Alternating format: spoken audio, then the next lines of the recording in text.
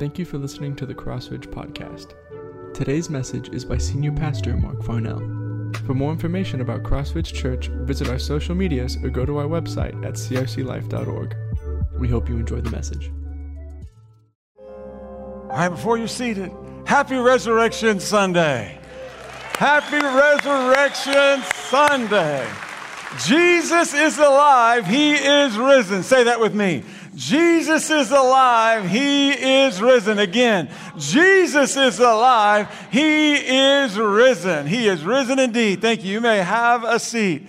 Easter tells the greatest news ever heard. Easter tells the greatest story ever written. Easter reveals the greatest gift that has ever been given. Easter reveals the greatest love that has ever been seen. Easter reveals the greatest sacrifice that has ever been made. Easter reveals the greatest victory that has ever been won. Jesus Christ lived a perfect life. He was tempted as we are, yet he never sinned. Jesus died a perfect death on the cross of Calvary. Jesus was buried in the tomb, and on the third day, Jesus rose again by the power of God, and he walked out of that tomb alive, victorious over sin, Satan, and death for us. Jesus is alive. He is risen. We believe in the resurrection of Jesus because it's true. We rejoice in the resurrection of Jesus because it's true. We tell others about the resurrection of Jesus because it's true. Christianity rises and falls on the resurrection of Jesus. Late pastor and author Alexander McLaren said the cross is the center of the world's history. The incarnation of Christ and the crucifixion of our Lord are the pivot around which all the events of the ages revolve. William Lane Craig, noted author and apologist, wrote, "Without the belief of the resurrection, the Christian faith could not have come into being." The Apostle Paul wrote years ago in 1 Corinthians chapter 15 and verses 12 through 14, "Now if Christ is proclaimed as raised from the dead, how can some of you say there is no resurrection of the dead?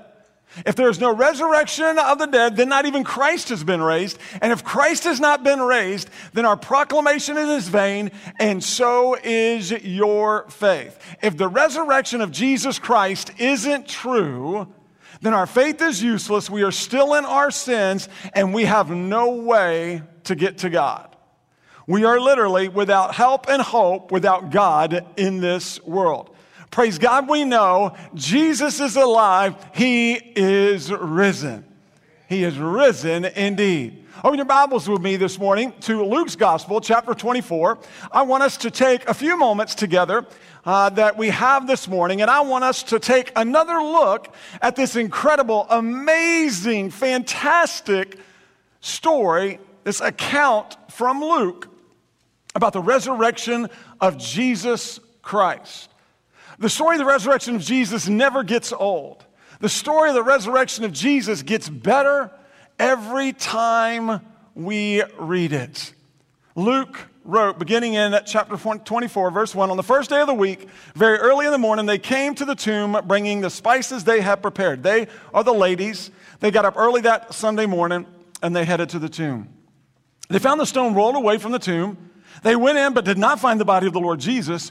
While they were perplexed about this means they were confused. They were out of their minds, so to speak. They couldn't believe what they were seeing. They were confused. Suddenly, two men stood by them in dazzling clothes. So the women were terrified and bowed down to the ground. We know Luke later in this chapter, John confirms that these two men were actually angels. And so the ladies were filled with awe, with reverence, with wonder at the presence of the angels. "Why are you looking for the living among the dead?" asked the men. "He is not here, but he is risen. Remember how he spoke to you while he was with you in Galilee, saying, 'It is necessary that the Son of Man be betrayed into the hands of sinful men, be crucified, and rise on the third day.' And they remembered his words." The ladies remembered the words of Jesus that he had spoken before his crucifixion. Returning from the tomb, they reported all these things to the 11 and to all the rest. The 11 were the disciples, minus Judas. The rest included all of the followers of Jesus at this point in time, which Scripture tells us numbered around 120. Mary Magdalene, Joanna, Mary the mother of James, and the other women with them were telling the apostles these things. But these words seem like nonsense. Say that with me. Nonsense. They seem like nonsense to them, and they did not believe the women. Peter, however, got up and ran to the tomb. Yes, he did.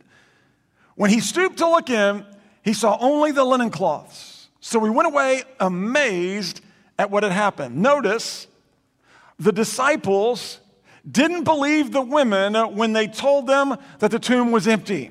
They thought it was nonsense. They thought the ladies were confused. They thought they were overwhelmed with grief and they were seeing things. This couldn't be the case. It was silly talk.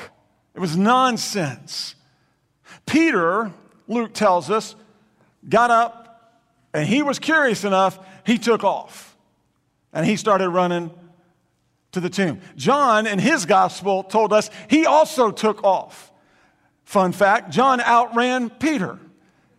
Got to the tomb before Peter. But John, as he got to the tomb, he stopped. And he began to stoop to look in. Peter got to the tomb behind John, but Peter, like Peter would do, barreled right on into the tomb. And as they both went into that tomb, and they started to look, and literally stooping to fit in there, they realized what the ladies had said was true. The tomb was empty. Jesus wasn't there. And they went away, Scripture tells us, amazed. And I would dare say we would probably walk away amazed as well. I'm still amazed today at this amazing news of the resurrection of Jesus.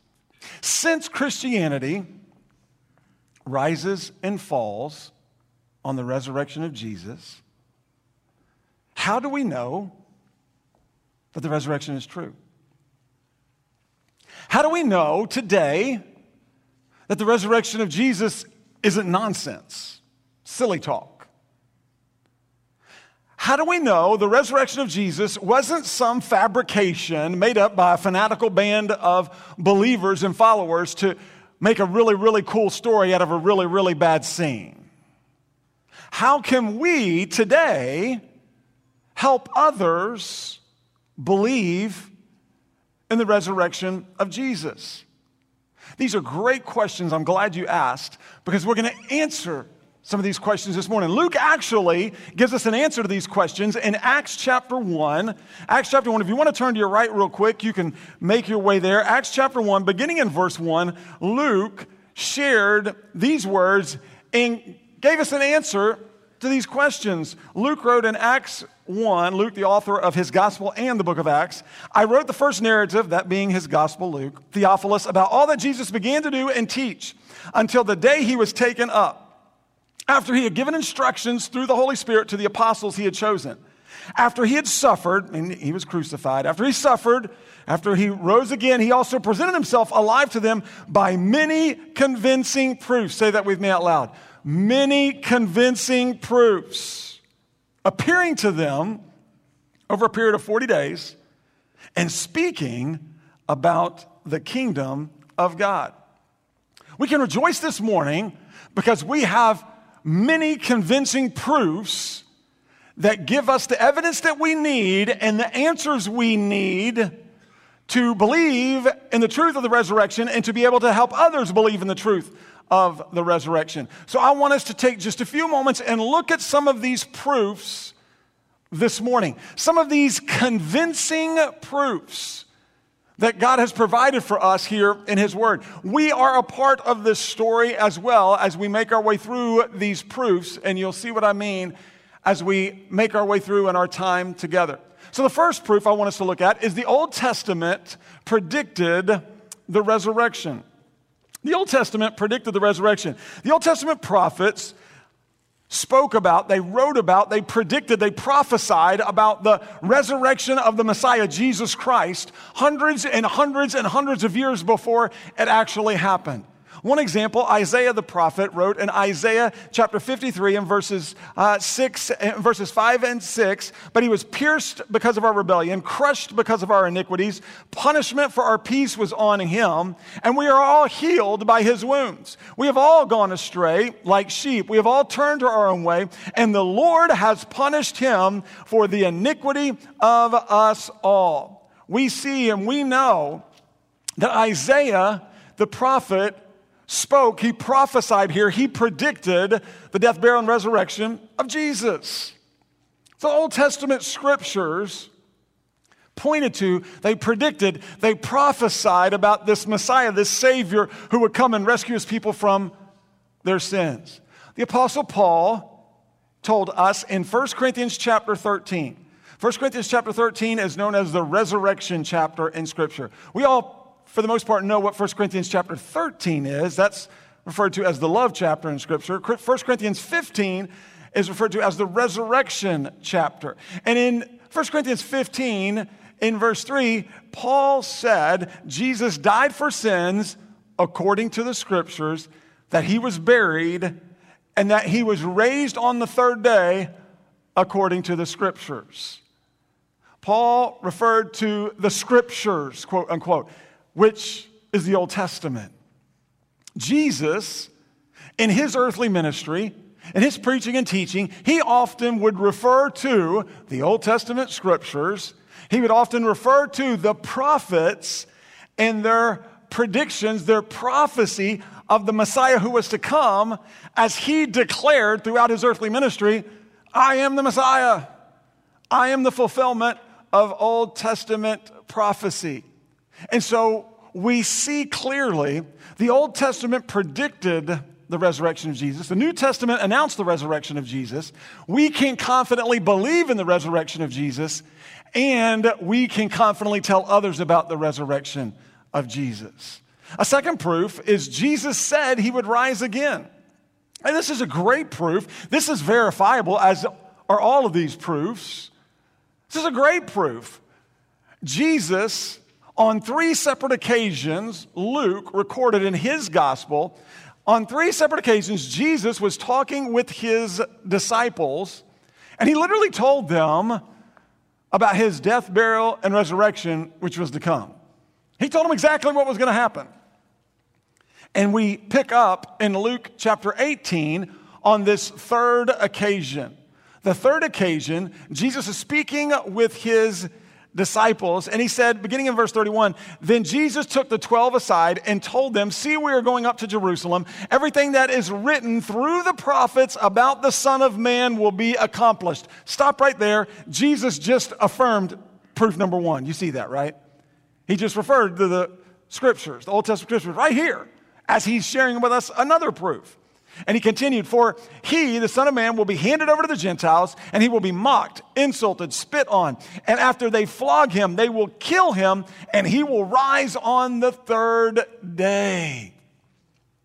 Jesus was clear about his mission from beginning to end of his earthly ministry.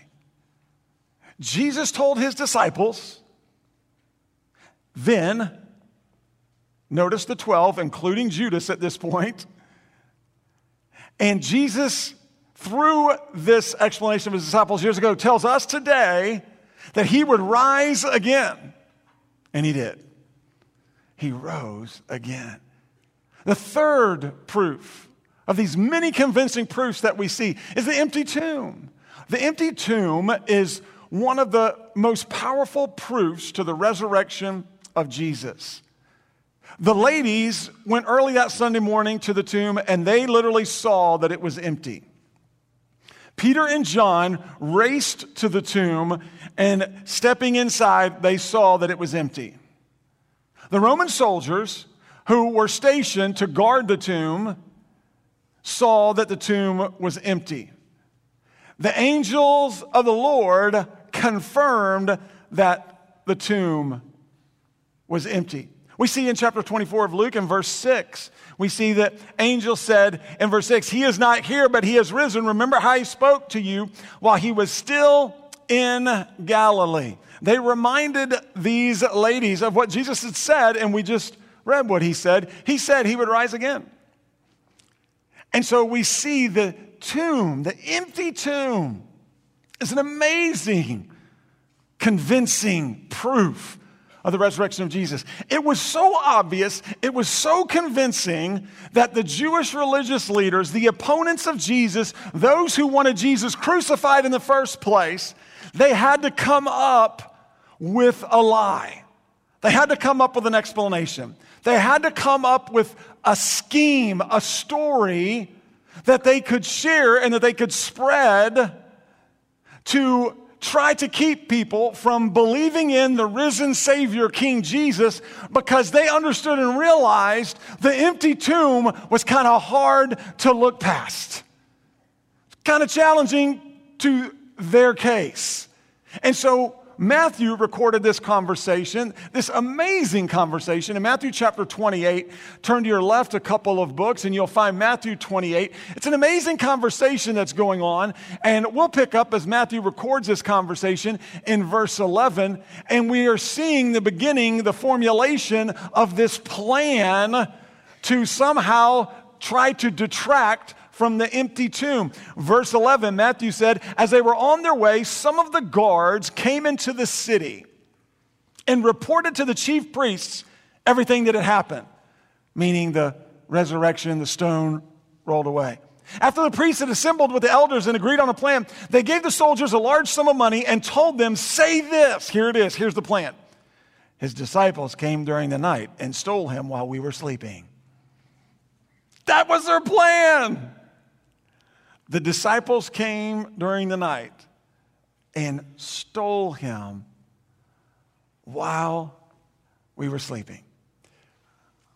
All the Jewish religious leaders had to do, all the Pharisees, Sadducees, all the Sanhedrin, all the teachers of the law, all the opponents of Jesus had to do was one thing: produce the dead body of Jesus. And Christianity crumbles. Never gets off the ground. We're not here today. One thing. Just produce the dead body of Jesus. They didn't because they couldn't, because Jesus is alive. He is risen.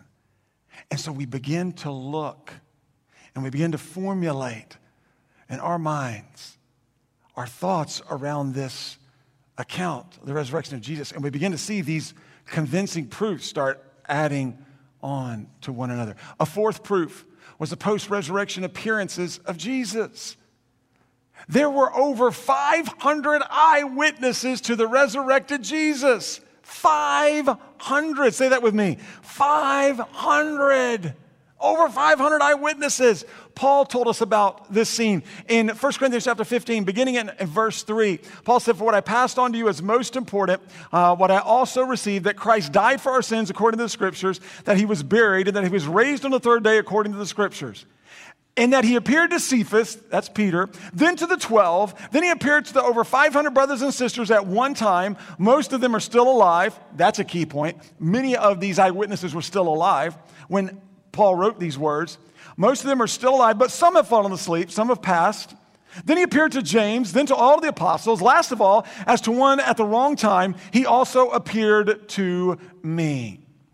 Jesus appeared to these over 500 eyewitnesses over the period of 40 days. He ate with them. He talked to them. He showed them his nail-scarred hands. He showed them his nail-scarred feet. He showed them and pointed out his side where it was pierced by the spear.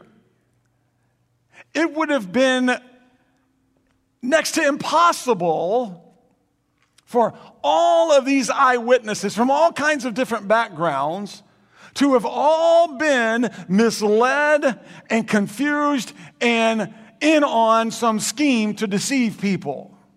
As one psychologist said, Over 500 people having the same hallucination will be a greater miracle than the resurrection itself. So we know Jesus appeared to these over 500 eyewitnesses after his resurrection. Jesus appeared to Peter to let him know his failure wasn't final. Jesus specifically appeared to Peter to let Peter know, hey, Peter, your denials of me aren't the end of your ministry for me. Peter, I've got plans. I still have plans for you. Jesus appeared to his followers to let them know he was alive. Jesus appeared to his followers to let us know he is alive. Jesus is alive. He is risen. There's an agnostic professor who was talking to a young girl one day, and they were having a conversation because the girl said that she believed in Jesus. And so the professor said to her, throughout history, there have been many people who have claimed that they were God.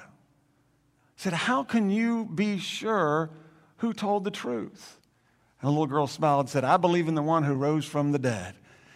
And what a great answer to that question. Jesus rose from the dead, and then he appeared. He showed himself to over 500 people to prove another convincing proof that he is alive. He is risen. A fifth proof is a teaching of the resurrection. As we continue to look in the scriptures and we move into the book of Acts and you look at the beginnings of the New Testament church and then you trace the church throughout Acts and throughout the rest of the New Testament, we find this key point.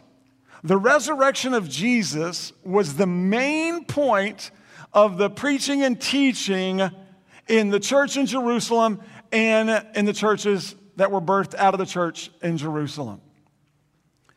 The teaching of the resurrection built up the believers in the church. The teaching of the resurrection brought new believers into the church. The teaching of the resurrection bothered, annoyed, irritated the opponents of Jesus, the religious leaders of the day. And Luke told us about this in Acts chapter 4. In Acts chapter 4, we read in verses 1 and 2, Luke wrote, while they were speaking to the people, the priests, the captain of the temple police, and the Sadducees confronted them, the disciples, that's the disciples, because they were annoyed. The priests, the captain of the temple police, and the Sadducees, the religious leaders, they were annoyed that they were what? Teaching the people and proclaiming in Jesus the resurrection of the dead. The topic and the point and the application of their preaching and teaching was all about the resurrection of Jesus. The application was we are to live our lives for the one who gave his life for us because he is alive. The disciples wouldn't stop preaching and teaching about the resurrection of Jesus. They wouldn't stop preaching and teaching Jesus is alive. They were preaching and teaching Jesus Christ, crucified, risen, and exalted. They were mocked. They were ridiculed. They were persecuted. They were beaten. They were flogged. Because they would not stop preaching and teaching Jesus is alive. And the resurrection of Jesus is central to our preaching and teaching today. We must continue to preach, teach, and to share with others the good news that Jesus is alive, that he is risen. It's like the words of the old hymn, because he lives, I can face tomorrow. Because he lives, all fear is gone. Because I know who holds the future. Life is worth the living just because he lives. And so we see the teaching over and over and over. They understood the Old Testament scriptures. The Holy Spirit had dwelt among the believers at this point in time in the book of Acts. And we know that Jesus had ascended to the right hand of the throne of God. And they understood and realized that Jesus had talked to them about how he would rise again, it started to all make sense to them. They knew about the empty tomb. They had seen the empty tomb. They knew about the post-resurrection appearances. They were even talking to some of these people. They were interviewing some of these people. Paul knew some of these people who were literally alive when Jesus came to them. They were part of the 500. And so we see, because of this, because of these proofs, obviously then, they understood, they realized the resurrection of Jesus is what is most significant. Since he lives, we can live. Since he lives, we can know God. And so they were preaching and teaching the resurrection of Jesus Christ, letting everyone know Jesus is alive, which means he was who he says he was, and he did what he said he was going to do. And so that mantle has been passed on now to us as well, to have the opportunity, the privilege to tell others the good news that Jesus is alive. Another proof, and I think this is a significant proof as well, another of these convincing proofs is the change in the disciples. You know this as well as I do. The disciples who denied Jesus, deserted Jesus, and ran away from Jesus when he was arrested, beaten, and crucified, were just days later preaching and teaching Jesus no matter the cost. The disciples were changed from cowards to conquerors. They were changed from wimps to warriors, all because of one reason and one reason alone. Jesus is alive. They knew the truth, and they understood nothing else mattered from that point forward than getting out the good news that Jesus is alive. In Acts, in Peter's first sermon in the church in Jerusalem, his very first sermon in the church in Jerusalem, this will show again the teaching of the resurrection. We see in Acts chapter 2 and verse 32, Luke records Peter's words, and this was the main point of Peter's sermon. God has raised this Jesus. We are all witnesses of this. No questions, no doubts, no fears. Jesus is alive. And Peter said, we're all witnesses of this. Jesus is alive. The disciples boldly told others the good news, Jesus is alive. The disciples courageously gave their lives for Jesus. As we read, the disciples became martyrs for Christ, for their faith and trust in Christ, for their preaching and teaching of the resurrection of Jesus. And so we know the change in the disciples is a powerful, convincing proof to the resurrection of Jesus Christ. Another proof is changed lives today. God is still in the life-changing business today. Amen? He is changing our lives. He's changing the lives of those around us by His grace through our faith in Christ Jesus. And we need to be reminded once again that the difference Jesus makes in us is meant to be seen through us. The difference Jesus makes in you and me is meant to be seen through our lives. The change that Jesus is making in our daily lives is one of the best and most convincing proofs of all. You're in the story. I'm in the story. As disciples of Jesus, we're witnesses for Jesus. When we bless as Jesus blessed, when we care as Jesus cared, when we endure as Jesus endured, when we forgive as Jesus forgave, when we help as Jesus helped, when we live as Jesus lived, when we love as Jesus loved, when we serve as Jesus served, we show evidence that Jesus is alive, and we show evidence that Jesus is in charge of us. The fact that you can look at your own personal life and see a difference from the past to today and the present spiritually, and hopefully each one of us as followers of Jesus Christ can say, yes, I can see a difference a month ago. I can see a difference 6 months ago. I can see a difference a year ago. I can see a difference a week ago. I can see a difference a couple of days ago from where I was in my walk with Christ to where I am now. That change that is happening as we become more and more like Christ Jesus, that is a most convincing proof that Jesus is alive. You are evidence. I am evidence that the resurrection of Jesus is true. Our lives are to tell the story that Jesus is alive. He is risen.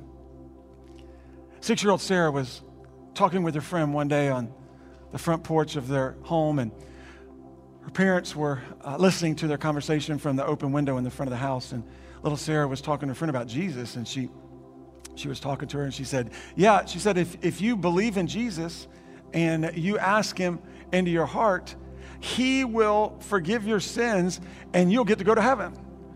And so the little girl said, I would like to do that. And so they prayed. And after the little girl prayed, she looked at Sarah and she said, Sarah, she said, will my mommy be in heaven with me too one day? And Sarah said, yeah, she'll be in heaven if she believes in Jesus. But if you don't want her there, don't tell her about Jesus. We want to tell everybody about Jesus. Jesus overcame so we can overcome. Jesus gave his life for us so that we could have life and so that we could live our lives worthy of the sacrifice that Jesus made for us on the cross. Why is the resurrection of Jesus so important? Last question. Why is the resurrection of Jesus so important? The answer is, without the resurrection of Jesus, we have no way to get to God. The only requirement to have a relationship with God is be perfect. God is perfect, and so if we want to know God, it's simple. We have to be perfect. Well, we've all failed to meet that requirement. The Bible tells us that we're all sinners, for all have sinned and fall short of the glory of God. We've all said, thought, and done things that are unpleasing to God, that are against God and the truth of his word. We have all turned away from God and sinned against God. We have all gone our own way. There's none of us righteous, no, not one. And the Bible tells us that we need a Savior. We need someone who can help us. We need someone who can rescue us. We need someone who can deliver us. We need someone who can save us. We need someone who can take away our sin and bring us to God, because what we understand and know to be the truth is our sin against God separates us from God, and there is nothing that any of us can do to get rid of our sin and get to God on our own. We can't buy our salvation. We don't deserve our salvation, and we certainly can't earn our salvation through good works, because good is not the standard. Perfect is. Good falls short.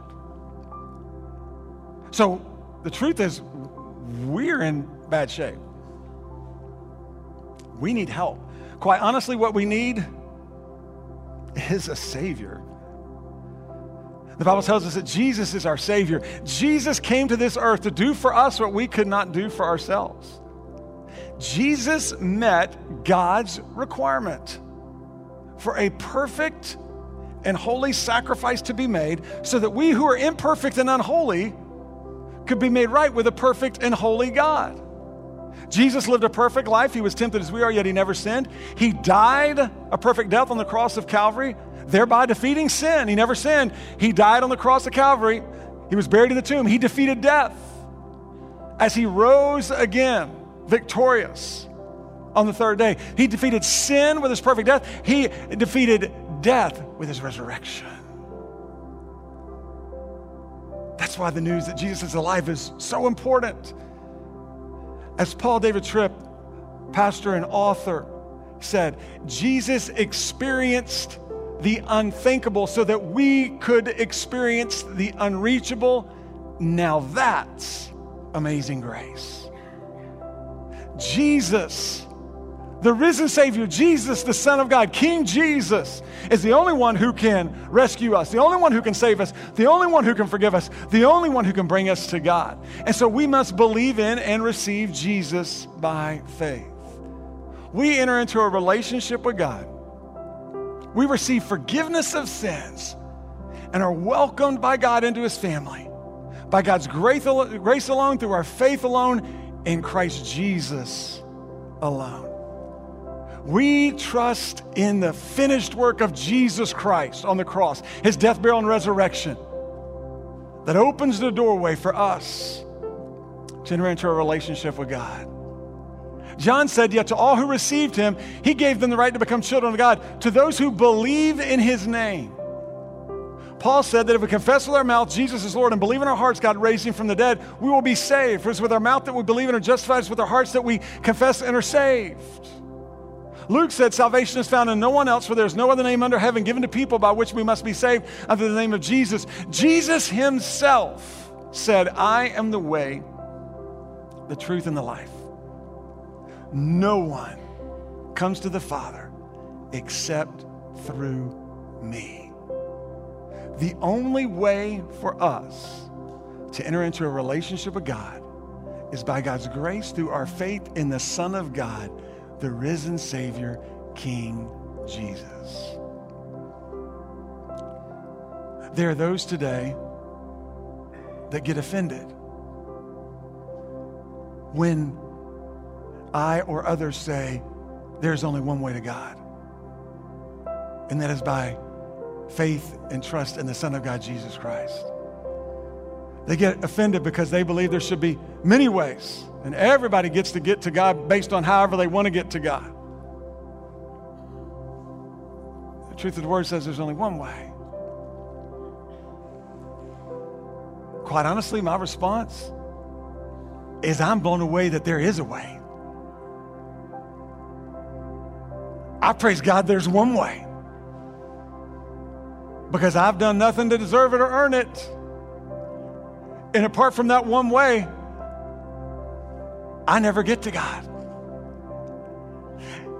And if there were multiple ways to get to God, other than through faith in the Son of God, if there were other ways that others can get to God other than through faith and trust in Jesus Christ and his finished work on the cross of Calvary, then we know without question God is not who he says he is. He is not loving, because the cross of Christ, if there are multiple ways to get to God, the cross of Christ becomes the most cruel joke ever played on anyone. No, the truth is, there's only one way. And it cost Jesus everything. And he did it in obedience to his Father's plan out of his love for you and me. The evidence is in. The case has been made, and the verdict has been read. Jesus is alive. He is risen. And because he lives, we can have new life, abundant life, and eternal life with God by God's grace through our faith in Jesus. Let me ask you to bow in prayer. Our worship team is going to come and lead in a time of response. I want to encourage you, my brothers, my sisters in Christ, to spend these moments. Our pastors, our ministers will be singing here at the front. If you want to pray with them, if you have a care, a need, a concern, you can go to them and they would love to pray with you and bless you, encourage you. The altar is open as it always is. My brothers and sisters, I would encourage you just to spend these moments rejoicing in Jesus, rejoicing in the reality that King Jesus is alive. I encourage you to run to Jesus, to rely on Jesus, to renew your commitment to live for Jesus, the one who gave himself for you. I encourage you to begin to pray about those that God may want you to tell about Jesus. We've got a great opportunity to share the good news that Jesus is alive. For those who have yet to place your faith in Jesus Christ, if you're here this morning, you've never trusted Christ as your Savior and Lord. And why not today? Why not right here? Why not right now? The good news of the gospel has been presented. Jesus Christ took your place on the cross. He paid your price for sin just as he paid mine. That price was his life. His blood that he shed for us to provide us with forgiveness of sins. Praise God, he didn't stay in the tomb. He rose again, thereby defeating sin and death for us. He's alive and he wants a relationship with you. And you can enter a relationship with God by responding to God's grace at work in your life right now, by crying out to God, confessing your sins to God, and receiving his gift of salvation by placing your faith in Jesus. You can do so this morning by saying a simple prayer such as this, right there in your own heart and your own mind. Dear God, I know that I am a sinner.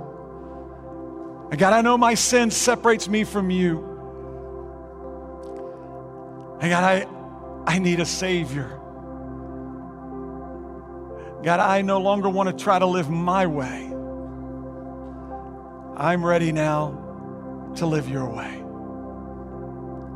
God, I believe Jesus is my Savior. I believe Jesus died on the cross in my place. I believe he shed his blood for my sin. I believe he was buried in the tomb, and I believe on the third day he rose again. I believe Jesus is alive, and I know that faith in Jesus is the only way for me to enter a relationship with you. And so right now, God, as best as I know how, I turn away and repent from living my way. I confess my sins to you, God. I ask you to forgive me of my sins, and God, I receive Jesus Christ into my life to be my Savior and my Lord. God, thank you for sending Jesus for me. God, thank you for saving me.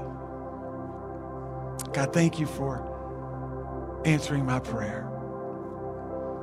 If you prayed a prayer similar to this, here in the room or even online, watching from afar, based on the authority of God's word, you are part of the family of God. And I want to encourage you to rejoice. I want to encourage you to tell folks about your decision to receive God's gift of salvation by placing your faith in Christ. In just a moment, we're going to stand and we're going to sing. And I would encourage you, if you prayed that prayer, to come and tell one of us standing here. We would love to encourage you. We would love to pray with you. We would love to rejoice with you. You are new in Christ. You're our brother and sister. You're part of the family of God. And we want to encourage you as you begin your new life in Christ. This is God's time for us to respond in obedience to him. Let's stand and let's worship him together.